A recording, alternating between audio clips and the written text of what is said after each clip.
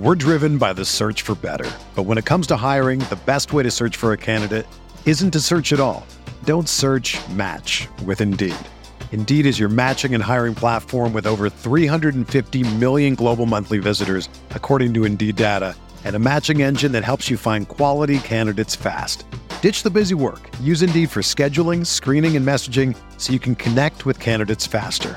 Leveraging over 140 million qualifications and preferences every day, Indeed's matching engine is constantly learning from your preferences, so the more you use Indeed, the better it gets. Join more than 3.5 million businesses worldwide that use Indeed to hire great talent fast. And listeners of this show will get a $75 sponsored job credit to get your jobs more visibility at Indeed.com/Blue Wire. Just go to Indeed.com/Blue Wire right now and support our show by saying that you heard about Indeed on this podcast. That's Indeed.com/Blue Wire. Terms and conditions apply. Need to hire? You need Indeed. What do you think about the Laker team now? You follow the box scores of the games every day? Just the Lakers. You're kidding. That is really a compliment. I was pleased to see you smile at the top of our show because once the game starts, you have a game face. You don't smile much out there. I don't think you have to do things for money anymore. Correct.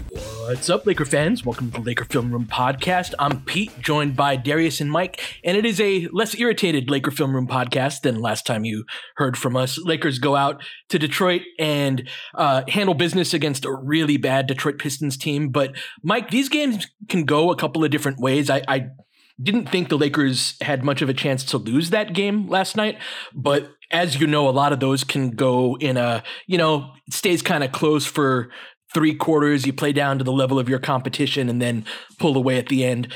That wasn't that type of game. I thought the Lakers came out with an appropriate response to their previous game. Anthony Davis was tremendous on the inside.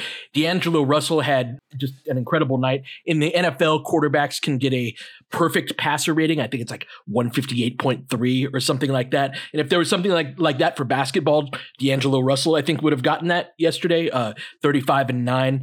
And so despite a bad opponent, I didn't think the Lakers played down to them, Mike. And so haven't heard from you in a couple of games. You weren't here for the Philly pod. And so curious your thoughts, not just on this Detroit game, but just kind of the state of the road trip with 1 game left. Yeah, that's why your mood is up, Pete, right? Because you get to see me back on the screen. That's right. Yes. Okay. I feel complete. I feel whole. I thought that the displeasure scale was going to come out last game after not just how the game went. Of course, the previous game to Detroit, the Philly game, but I didn't think you guys were like too angsty. I thought that you were just trying to figure things out, okay, about what's going on, and that's what you're always trying to do. That's what we're trying to do on the pod. So the Detroit game, I agree that the Lakers did a good job of just kind of playing their own game, and I think part of that was because of the way that the Philly game ended, and so when the team is on these trips like this, it's a lot easier sometimes in my position, like being with the team, to anticipate like the energy that's going to come into a certain game. You're really good at that. Yes. Well, that's not me personally. I think almost anybody that's traveling, like that's been traveling for a while. And like, I think that, just listening to the way that Michael and Stu talk in my first couple of years on the bus and just getting the sense of how players are feeling. But the Detroit game is a little bit difficult to parse because on the one hand, I thought that the Pistons were going to come out with just this kind of super hyper youthful energy, and they're kind of a broken youthful team right now, which is what we saw early. Like I think that they've tried that before, and when the Lakers come into town and when LeBron comes into town, though, there still is usually some additional benefit, but they're so crushed by having 3 of their 4 vets have been out for basically the whole year that it's just they're not at the Mendoza line, like for what they're going to be able to reach. So, and I thought that you mentioned D'Lo. He plays at a certain pace that is very consistent, and in the case of Detroit, not really being on it, like D'Lo was able to just completely dominate in that sense because like they were just not forcing him to go up to any type of level that some teams I think the best example is probably like Denver. The pace that series was played at last year was not one that D'Lo was sort of like taking his game up to. But if you don't meet D'Lo at a certain pace, like he can get to all of his skill stuff.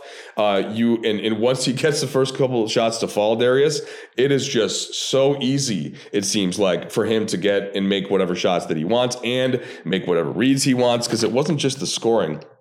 No, he also had 9 assists to lead the Lakers out of their 27 on top of the 35 on 13 of 17. Like that's a big man line. That's an Anthony Davis against a small front court type of a shooting line. So I thought that was a part of it, and I'm kind of demeriting Detroit some for it, but still like it's good. The Lakers did the job that they needed to do coming off of a rough film session in Philly. I think a day before the Lakers game, Monty Williams had talked about like there were quotes coming out of Pistons practice like, we had like one of our best practices of the year. Guys were diving all over the ground. And I was actually talking to my wife before she went out of town, like, I've kind of got this Pistons game circled as like, I'm wondering what's going to happen, really. Like I said, Detroit stinks, but every time a team stinks, they always get to a breaking point where they just decide we're an NBA team, no more. And I said they get to a point where it's going to be game 7 of the NBA Finals for them, even though it's some random Wednesday in November. And a team just decides, like, we're not having it anymore. And the idea, Pete, of like we had a really spirited practice was like sort of this harbinger to me of just like, it sounds like these guys are starting to get sick of it a little bit. And then Detroit came out and they hit a 3, and then they got another easy bucket inside, and the Lakers looked a little casual. The process seemed fine for a couple of their shots, but I was just like, is this what it's going to be? Yeah, it's like the first 90 seconds were down like 5-0. I was wondering that too. I was like, because I was wondering coming off the Philly loss, that can go either way too. Totally. So there were just a lot of ingredients where I was wondering, how is this going to go? And it turned out that whatever sort of spirit I thought Detroit was going to have, they did not have that. And the Lakers pretty summarily took that from them by the middle of the first quarter. The game wasn't over, but the Lakers had established themselves as like, we're going to be serious this game to a certain extent. And Detroit, for all of their like athletes, and like I love some of their players. Like I really like Jalen Duren. I really like Asar Thompson. Yeah, Thompson. I really like him. Yeah. I'm still a believer in Cade. Like Cade hit a couple of shots last game where I was just like, this is what you can do, but he seems to have no infrastructure around him. And Ivy is a guy that is a real like live wire too as a guard. And so I thought that their athleticism might shine through a little bit more. But Anthony Davis shut that off in the paint, and the guards seem to not be able to speed up D'Lo at all. And he was sort of using Thompson's athleticism and speed like against him in a very like Steven Seagal like judo way, where it's just like, you're gonna reach in, well I'm gonna he was kind of under siege, I thought. Okay, sorry, I said I'm gonna try one. No, totally. Perfect, Mike. Perfect. Sorry, it took me a moment, but yeah. Oh man. No, but D'Lo if it took you a moment, then you can't boo. Oh, all right. Yeah, no. You're right.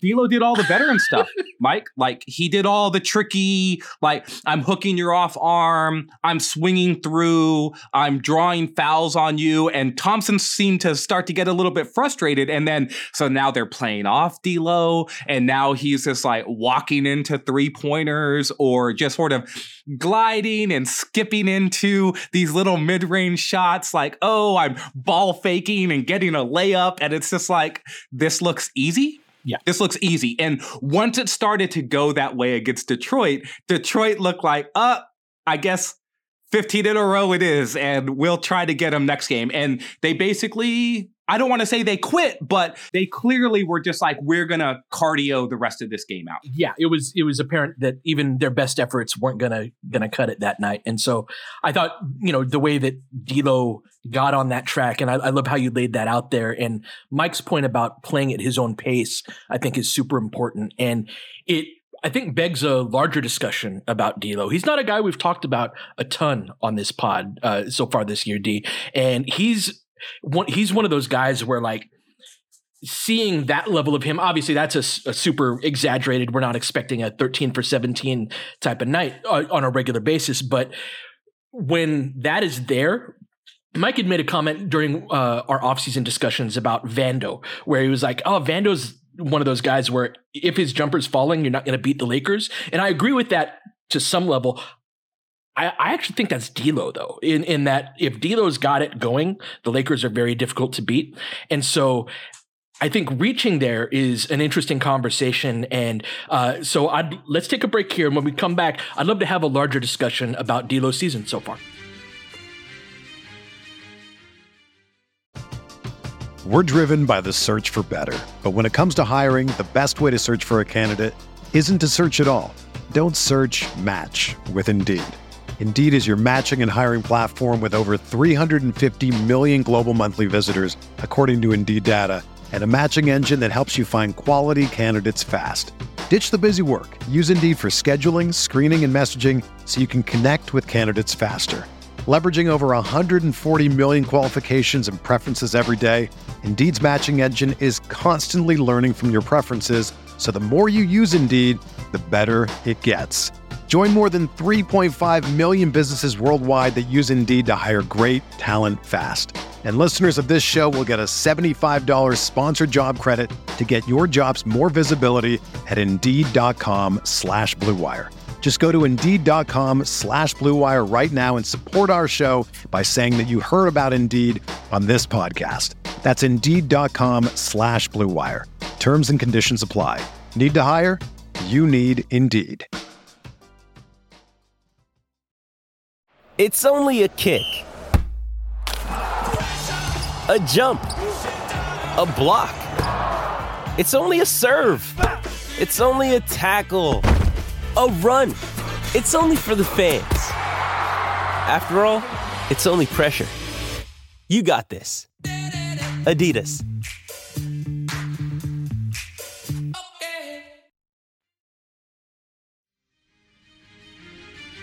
Yeah, Pete, I like the way you put that. Sometimes to me, if there is whoever the third guy is on a team that has two stars that goes off, it's demoralizing in a different way to the opponent because their scouting, that's not one of the first two things on their scouting report that they're trying to cut off. And therefore, it's like you have to give up a certain level from if it's D'Angelo Russell, if it's Taurean Prince that happened to hit 4 threes or something in the first quarter, if it were Jared Vanderbilt that we're back. So I think that can be a rotating person, but they have to go off in a way that is demoralizing. And that, of course, is what happened against the Pistons. And I'm glad, though, that Darius expanded on the Russell part of it, even though, Pete, I want you to get back to Russell, by saying that Anthony Davis blocking 3 shots in the first quarter and hitting 3 of 6 shots, but also 5 of 6 free throws. Like, I think that was the other part of Detroit. It's on the defensive end where they were like, oh, well, shit, like we're not going to be able to get in and do anything easy at the paint all night. So, and then also this dude's going to hit all 6 of his shots, from the perimeter mostly. So I think those two things kind of combined in that instance. But then what we have to ask ourselves now is, all right, well, yes, that's the Pistons. And if you combined the ages of Thompson and Ivy and Cunningham and Duren, even though Stewart's been in the league for a little bit, they're younger than OKC. They're younger than San Antonio, right? Who are the 2 youngest teams? I thought you were going to say LeBron. Well, you know what? Let me do the math real quick. I'm like, can we get 2 of those guys combined that are younger than LeBron? Almost. Not quite. Almost. I know. Very close, right? Yeah. So I think that age element, and LeBron, by the way, didn't have to do a ton, especially in the first quarter. Mm-hmm. He came on later, and as he always does, and he's somehow going to get to 25 if he plays limited minutes. But, first quarter, he took 2 shots. He had 1 assist, and that was it, because everything was being taken care of. And I think that Detroit was paying him a certain amount of amount of heat. But Pete, why don't you get back to the Russell point that you were trying to get on, though, and sort of him being able to be, when he's able to be at a certain level, what it does for the team. Well, I just think it's a game changer, not only having that third guy regardless of position, but having that from the guard spot, I think is especially important. One of the stories of this first part of the season, D, has been this kind of exploration of what Austin can do as an on-ball point guard type. And this is what D'Lo does, right? And so when he is playing at a pace where he's comfortable, he's really navigating the scenarios and sequences of every single play in ways where Austin is like at, I don't want to say the bottom floor, but he's still learning. And there's just a level of mastery of the point guard position that D'Lo has, that when he's feeling comfortable and again, at that pace that he wants to play at, it adds a dimension to this team that really nobody else can, including Austin. And so in these conversations, and we had an interesting combo over the text thread about how our first quarter struggles are not just some like LeBron is off the court type of thing, and that's it. It's also when AD is off the court and LeBron is on. And that's one of the things, before I kick it to you, D, a quick stat on D'Lo per NBA Wowie is that he's one of our best, and he is our best guard in terms of playing alongside LeBron and AD. That trio has played 353 minutes together, a net rating of +9. But when LeBron is off the floor and it's just D'Lo and AD, that's a -9.3 in 127 minutes. And then when it's AD off the floor and it's LeBron and D'Lo, it's a -4.7 in 89 minutes. And so him as that third guy is when he's really thrived this year. And so I'm just curious where you take that, D, because he's somebody that he's either worked very well, or it's like, oh, these units are not able to really produce. Yeah, so D'Lo's an interesting case because when he plays, I don't want to say when he plays like he did against Detroit. The game against Detroit's an outlier game, right? But the thing about D'Lo is that he is full of outlier games in his own special way. So I had sent you guys a note a week ago about D'Lo, and I'm like, there are players who average 17 points a game because one night they get you 19 and the other night they get you 15. And then there are guys who average 17 points a game because one night they get you 21 and the next night they get you 13.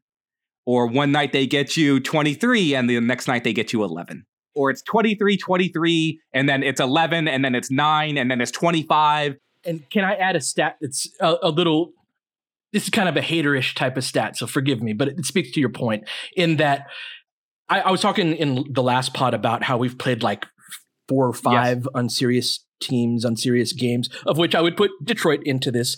And so in those games, these are against non-play-in teams, even like the bottom of the league. In those games, D'Lo's shooting 62% from 3-point range. And in the serious games, quote unquote, it's 34. And so that averages out. He's a 42% 3-point shooter right now, which if you told us before the season, D'Lo's going to shoot 42% from 3, we'd be jumping up and down. That's great, right? But it speaks to that wild swing that he can have as a shooter. This is the nature of the third guy when you're actually not a guy. Lamar had games like this all the time in a different way. Yep. It's like, okay, well, we sort of depend on you to do this thing. And if you're a guy and you have a bad game, it's just like your team is likely going to lose. They are reliant on you for a certain thing. When you're the third guy or the fourth guy, and I would lump Austin into part of this conversation too, but I know we're talking about D'Lo, but this is true of Austin as well, is that when you're relied upon to produce at a certain level, and you become that unbeatable team. Like when Mike was talking about earlier, well, when D'Lo plays a certain way, I was thinking about Dennis last season. It's just like when Dennis had one of those nights where, oh, look at this, Dennis Schroeder, 18 points, 7 assists. He hit 52% of his shots. He got to the foul line. The Lakers became an unbeatable team. It's just like all they need is that third guy. And this is the nature of why D'Lo is always pinpointed and sort of held up as this tribute to the basketball gods when we're like, well, what's going to happen to this team? We need a better guy. Let's trash D'Lo now, because D'Lo is that Lamar Odom guy. Lamar Odom suffered from this same exact thing during his time with the Lakers. D'Lo is the most naturally talented next dude. He was drafted number 2 overall in his draft, and deservedly so. Like, even in hindsight, people might say, or at the time there was some conversation like, maybe it should be Porzingis, maybe it should be Jahlil Okafor, maybe, like, there were all of these guys, but like, D'Lo's name was there for a reason. He's made an all-star team. He's been a very productive NBA player, and he's super talented. And his season, though, has been one of these ones where I actually think his baseline has been much higher than what he's been given credit for. But when he falls below that, it is problematic to the Lakers. But he hasn't actually been below it as much as he has one single-digit game all year. He's been in double digits. No. I think that this is an important conversation to have about D'Lo in general, though. It's because I think that there's both the what we see him as versus what he is, and there are the aesthetics around his game that cloud the vision of what he is as a player. D'Lo plays the same point that Mike made, and I'd love to hear both of your thoughts about this. The same point that Mike made about D'Lo playing at his own pace can often seem as a casualness to his approach to basketball. So D'Lo had it rolling against the Pistons. He was rolling. And then he started to feel himself a little bit. He's making faces. Like, he's just like, ooh, that was nasty. Like, he hits a step back and he's just like, ooh, like I grossed myself out with how sick that was, right? Yeah. Just Christian stuff. Wood had a great reaction. And then a couple of possessions after that, he's throwing this post-entry pass. And he threw like this like spinning left hand, like one hand, like I'm just going to sort of fling it out there. Almost like he's trying to bowl, like he's bowling, right? Yeah. He flicked it, and the defender's like, "What are you doing, bro?" Like, and he just like poked it out of bounds. And but there was like a certain just like blasé nature to the way that D'Lo plays sometimes, and I think that can rub fans wrong. It makes it seem like he's not tried, right? And then so when you get into these high leverage games, and it's like, oh, the pace and the feel and the tone of the game accelerates. And D'Lo is still just like, nope, doing my thing here, guys. Like, I think that starts to detract from whatever success he has within that environment, and his success does suffer because of this. Like, it's a point where it's like, okay, well, what is your ceiling if you have to rely on him to do these things? And so, like, but that's the thing, is that when he's on his game, he is such a difference maker, and his skill set is so important. His passing is so good. His shot making is like, oh my goodness, like these threes, we need these as a team. But that collective sense of like, how reliable are you at this? That's the thing that fluctuates a lot. And I don't think I'm alone in sort of viewing like, oh, I see the good, but the bad is sort of like needling you a little bit as well.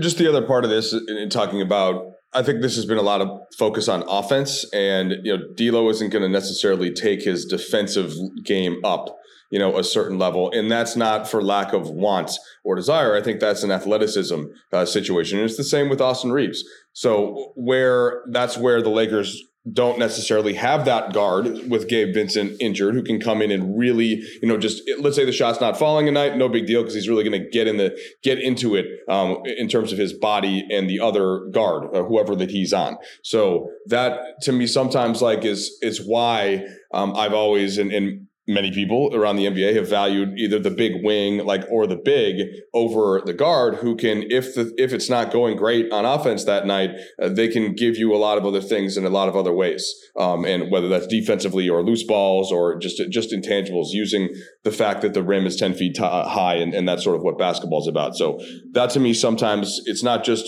Russell, but it can be Reeves in this context, where if things aren't going well offensively, it's harder to pick it up in other ways. I think you're spot on with that. I do want to give D'Lo a little credit, though, in that I think he's using his length better than he ever has. He had three block shots last night, right? Yeah, 3 blocks. Talking right in that big man line, and he's deflecting a lot of passes. And when you hear him talk about this, like he often brings up like, I know what I'm not.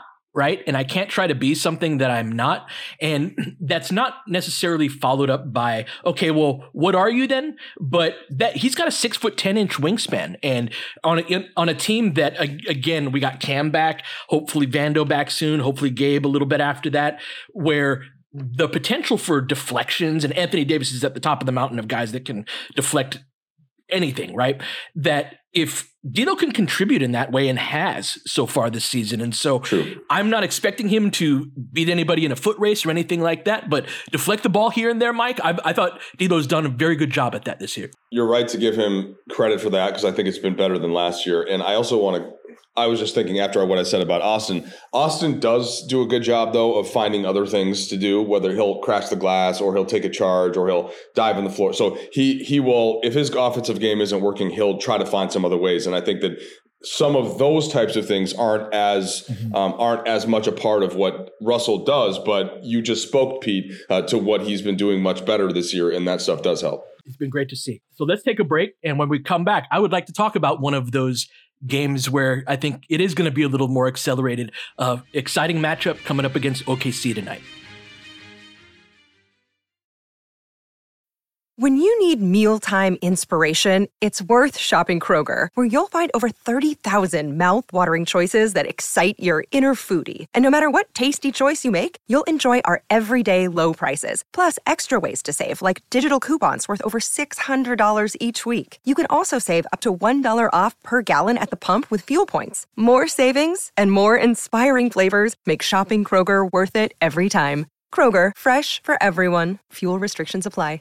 Jewelry isn't a gift you give just once. It's a way to remind your loved one of a beautiful moment every time they see it. Blue Nile can help you find the gift that says how you feel and says it beautifully, with expert guidance and a wide assortment of jewelry of the highest quality at the best price. Go to BlueNile.com and experience the convenience of shopping Blue Nile, the original online jeweler since 1999. That's BlueNile.com to find the perfect jewelry gift for any occasion. BlueNile.com. So the basketball gods have a way of putting you in the same challenge over and over again until you get past it. And so for, I think, the third week in a row, we are playing the second night of a back-to-back against a good team after beat the hell out of a bad team the night before. The first two times that didn't go very well for us, D. It was Sacramento and Dallas.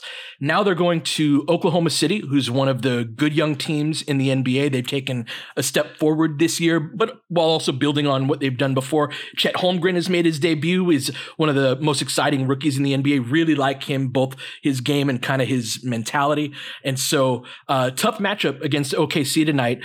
Potential to go 3-1 on this road trip, D. But a very good OKC team. So what are you looking for tonight? Well, I mean, any conversation about OKC starts with Shai. He is one of the elite young players in the league. He is rocketed up the top players in the league lists. If you poll the national people, they will tell you that he is a top 10 player. Shai finished 5th, I think, in the MVP voting last season. And so this is a carryover for him in terms of really establishing himself as one of the top offensive guys in the league. Defensively, he is not an elite defensive player, but he does defend his position. He does try, and he's got good size and good length. And he is... huge deflection guy. Yeah, lots of steals. So offensively, he has become very much like almost like a Kawhi Leonard type of guy. Like, he lives in the mid-range, and he is difficult to stop. He's just a guy that gets to his spots. He shoots over the top. I have compared him in the past to Alex English. Mike can get on his back in the day. Darius is comparing this guy to this guy sort of dude, but I was here's why I won't, because I didn't even bother explaining Under Siege to the younger audience that was like, why are you making who's Steven Seagal? So I'm just going to be consistent in this one and let that one just hang out there and people can. You remember Alex English, Hall of Famer from the Denver Nuggets, absolutely great player. Alex English was a rangy small forward for the Denver Nuggets when the Denver Nuggets were one of the elite offensive teams and really fast-paced teams during the 1980s. They were a super fun team under former head coach named Doug Bowe, and they scored a ton of points in the Mile High City. Alex English and Fat Lever are two of the names that are like erased within NBA history who were wonderful, wonderful players. Lever, Kiki Vandeweghe was on those teams. Dan Issel, OG, went back to the ABA days with Denver. These were fun times for an NBA fan. But English was a really long forward, and he would just get into your body some and elevate and shoot over the top of you. And it was like, okay, well, there's really no stopping this. And he's getting 26, 27, 28 points a game on mid-range jumpers. Probably the name in the top 25 all time of scoring that people would expect the least. He's 24th all time in scoring. Here's a funny stat.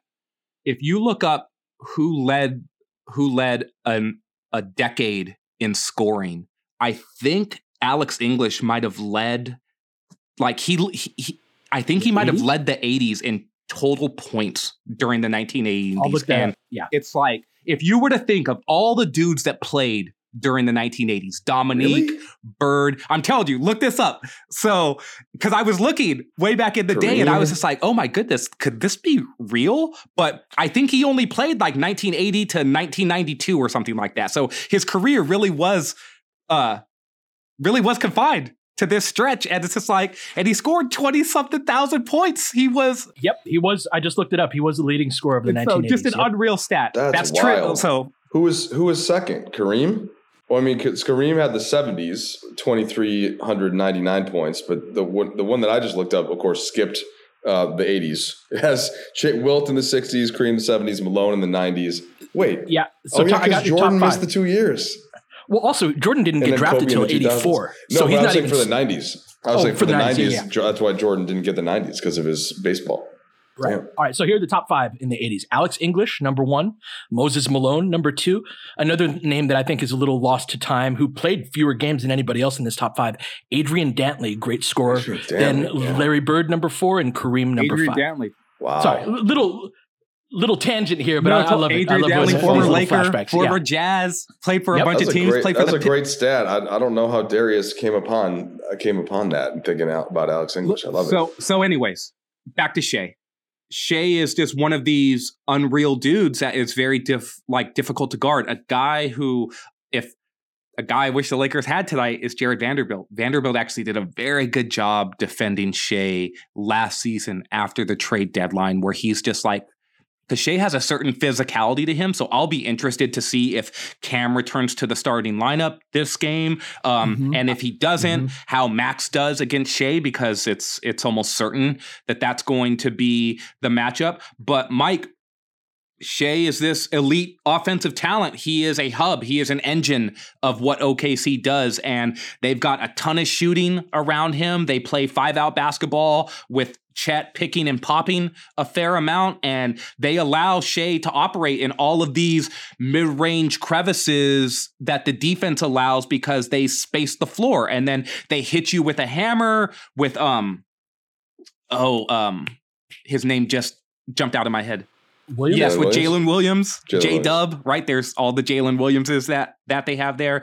And then Chet is just a high motor, like long, lanky shooter who has no fear. And they are one of the up and coming teams. Like, they're 4th in the conference right now, and they're 5-5 over their last 10 though. And the Lakers are 7-3, and like level of competition and this is that and the other. But this is going to be a tough matchup, and the Lakers have not done well on the second night of back-to-backs in these situations. So where are you at with this, Mike?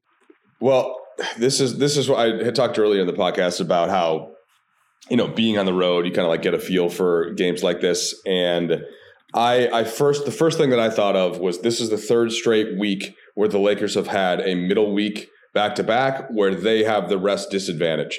So the way that the NBA terms this, they actually do it on, like I put it in my schedule article, but you can be fresh, you can be tired, or you can be even. And, fresh is you didn't play the night before, but your opponent did. And obviously, tired is the opposite. And then even as both teams come in, having not played in the night before. And the Lakers have had an advantage the last couple of years in terms of being fresh. This year, they have a disadvantage that's relatively significant. I think it's 5 more times this year where they are the tired team. And this is the 3rd straight week where that has been the case, where, and of course, the Lakers lost to Sacramento, having played an in-season tournament game the night before. Then they lost to Dallas the next week, having played an in-season tournament game the night before. Both of those teams were fresh. Same thing here. OKC did not play last night. We got in at, I want to say it was 3 a.m. Eastern time yesterday or last night. And so 2:00 local as an hour came back. And that's about as late as you'll ever get on a back-to-back. Like going from Detroit to Oklahoma City is not super close for a road back-to-back. Usually your road back-to-back is going to be like Knicks and Nets or, maybe Heat and Magic. That the NBA tries to Chicago, do that. Milwaukee, maybe like Bucks. Where it's just like, oh, this is close. Exactly. Chicago, Milwaukee. This was not close. And so it's a 2+ hour flight and then, all of that stuff. So this is one of those ones where it's just very difficult not to give in as a player to the like, we're tired, they're not, all of those factors kind of play up. And so that's the first thing. That's forget all the X's and O's. Like that's a major advantage for OKC. Now, is LeBron going to play? I think Darvin was asked, and we knew that he wasn't going to get into it because it was going to be more. We'll see how everybody feels tomorrow. But I did think that it was notable that LeBron started the 4th quarter against Detroit when that game was clearly out of hand, and that just made the spidey senses go up a little bit as to maybe this is one of those games where and only for LeBron in year 21. Like you guys know that I am not a proponent of player resting or taking time off. And in this case, his shin still is injured. So this could just be a case where it's not necessarily rest, but let's say that if LeBron doesn't play because the shin and the load that's been on it, I think that's possible, but we won't know that until after this podcast comes out for sure. But Pete, I'm going to leave it to you to cover a couple of the X's and O's here going into this game. I just think that these are mental factors that the Lakers have to try and overcome in a loud arena against a team. Oh, can I add one more thing out of here? Please. Because Darius mentioned this. I think that OKC is really good. We talked about it. I had them up there in terms of like regular season wins. I also don't think that they're as good as maybe is being discussed, because like when other teams actually do take them seriously, for example, the in-season tournament, like they went 1-3 in the in-season tournament. They still get the benefit of like cute story team. Now they're good. So if you view them as a cute story young team, they're going to kick your ass. But right. they have real vulnerabilities. They're still young. They're real small inside. Like you can get them. I think if you focus, but that might be harder because of all the previous factors that I mentioned on a night like this for the Lakers. For sure. Yeah. If it happens, I think Anthony Davis is going to be right at the center of the frame of that. Going along with what you were saying too about kind of the conditions before the game, you guys asked Darvin about like LeBron's comments in Philly, and his answer was really interesting to me in that one of the things that he talked about was that like people pick up on LeBron's energy, right? And what he puts out there. And it wasn't necessarily like a refutation of what LeBron was saying, but if LeBron goes out there, and this is something that I see a lot in games that I want to see differently tonight. This is why I'm bringing this up, is that if LeBron goes out there and is coasting a little bit, and this has been true on every version of this Lakers team that we've had, there are a lot of guys that take that as a signal of, all right, this is what we're doing tonight. And it's like, no, you're not the guy that's in year 21. We need you, Mr. 25-year-old person, to bring it every single night, as opposed to following LeBron's lead. Way easier said than done, right? Because he is the leader and he is somebody that will, like, what he puts out will really impact the rest of the team. And so my thought is that if he's going to sit, that's okay. We need to be able to keep the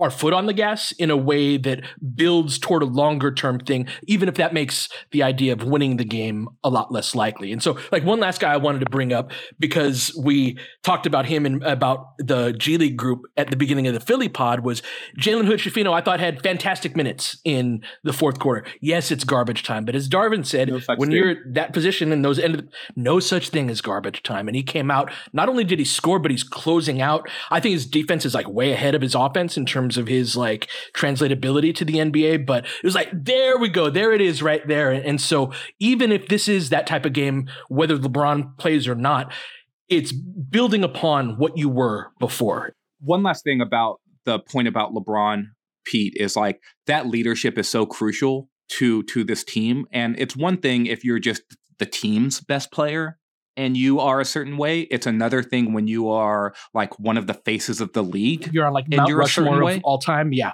Yeah. And so I think that it's like exponentially more important for LeBron to carry himself a certain way. And I've always appreciated that about him, that pre-game, he is lively, he is energetic, he is joyful, he is fun. Austin has often said that like LeBron's the oldest dude in the locker room, but he's like the youngest dude in terms of like the energy and personality and like childlike nature that he brings to the that team. Enthusiasm, yes.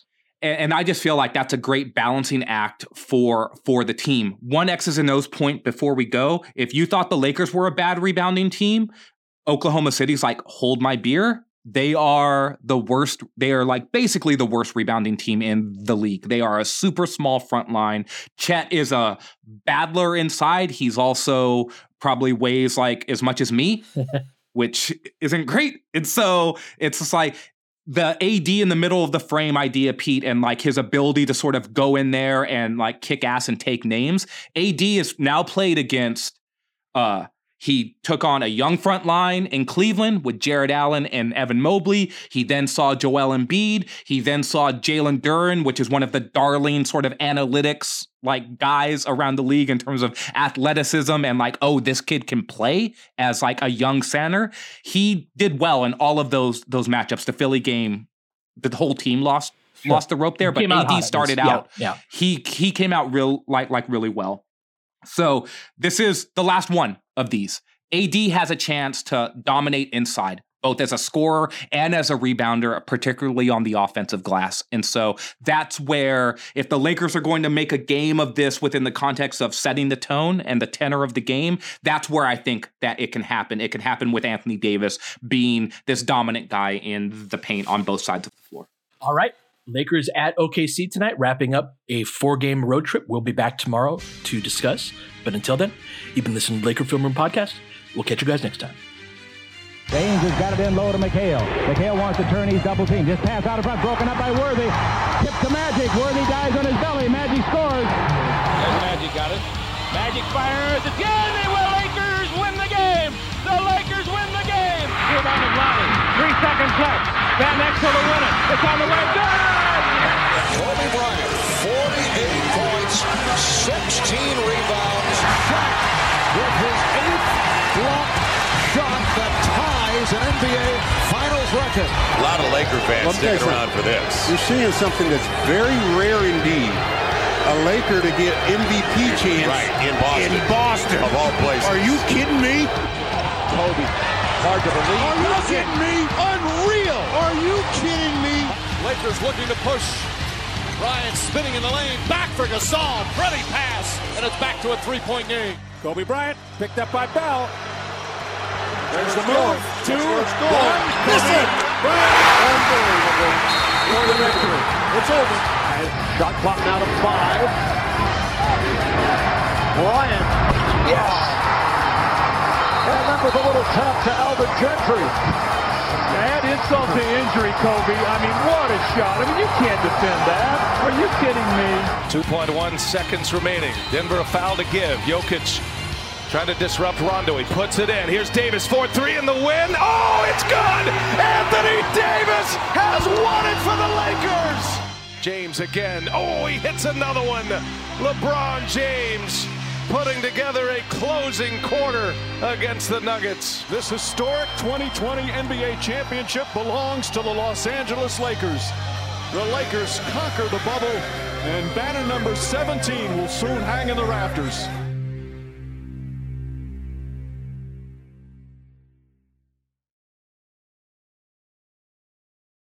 Everyone is talking about magnesium. It's all you hear about. But why? What do we know about magnesium? Well, magnesium is the number one mineral that 75% of Americans are deficient in. If you are a woman over 35, magnesium will help you rediscover balance, energy, and vitality. Magnesium supports more than 300 enzymatic reactions in your body, including those involved in hormonal balance. From functional medicine doctors to mental well-being and female hormone experts, we all know that magnesium is the one mineral to improve all aspects of well-being and health. But which one? Magnesium Breakthrough from Bioptimizers, the trusted choice recommended by leading experts with 7 best-absorbed forms of magnesium to ensure your body receives the support it needs for overall well-being. Go to bioptimizers.com/balance today and use code BALANCE10 for 10% off. Support your journey to wellness at bioptimizers.com/balance. Magnesium Breakthrough from Bioptimizers, your foundation to optimal health and vitality.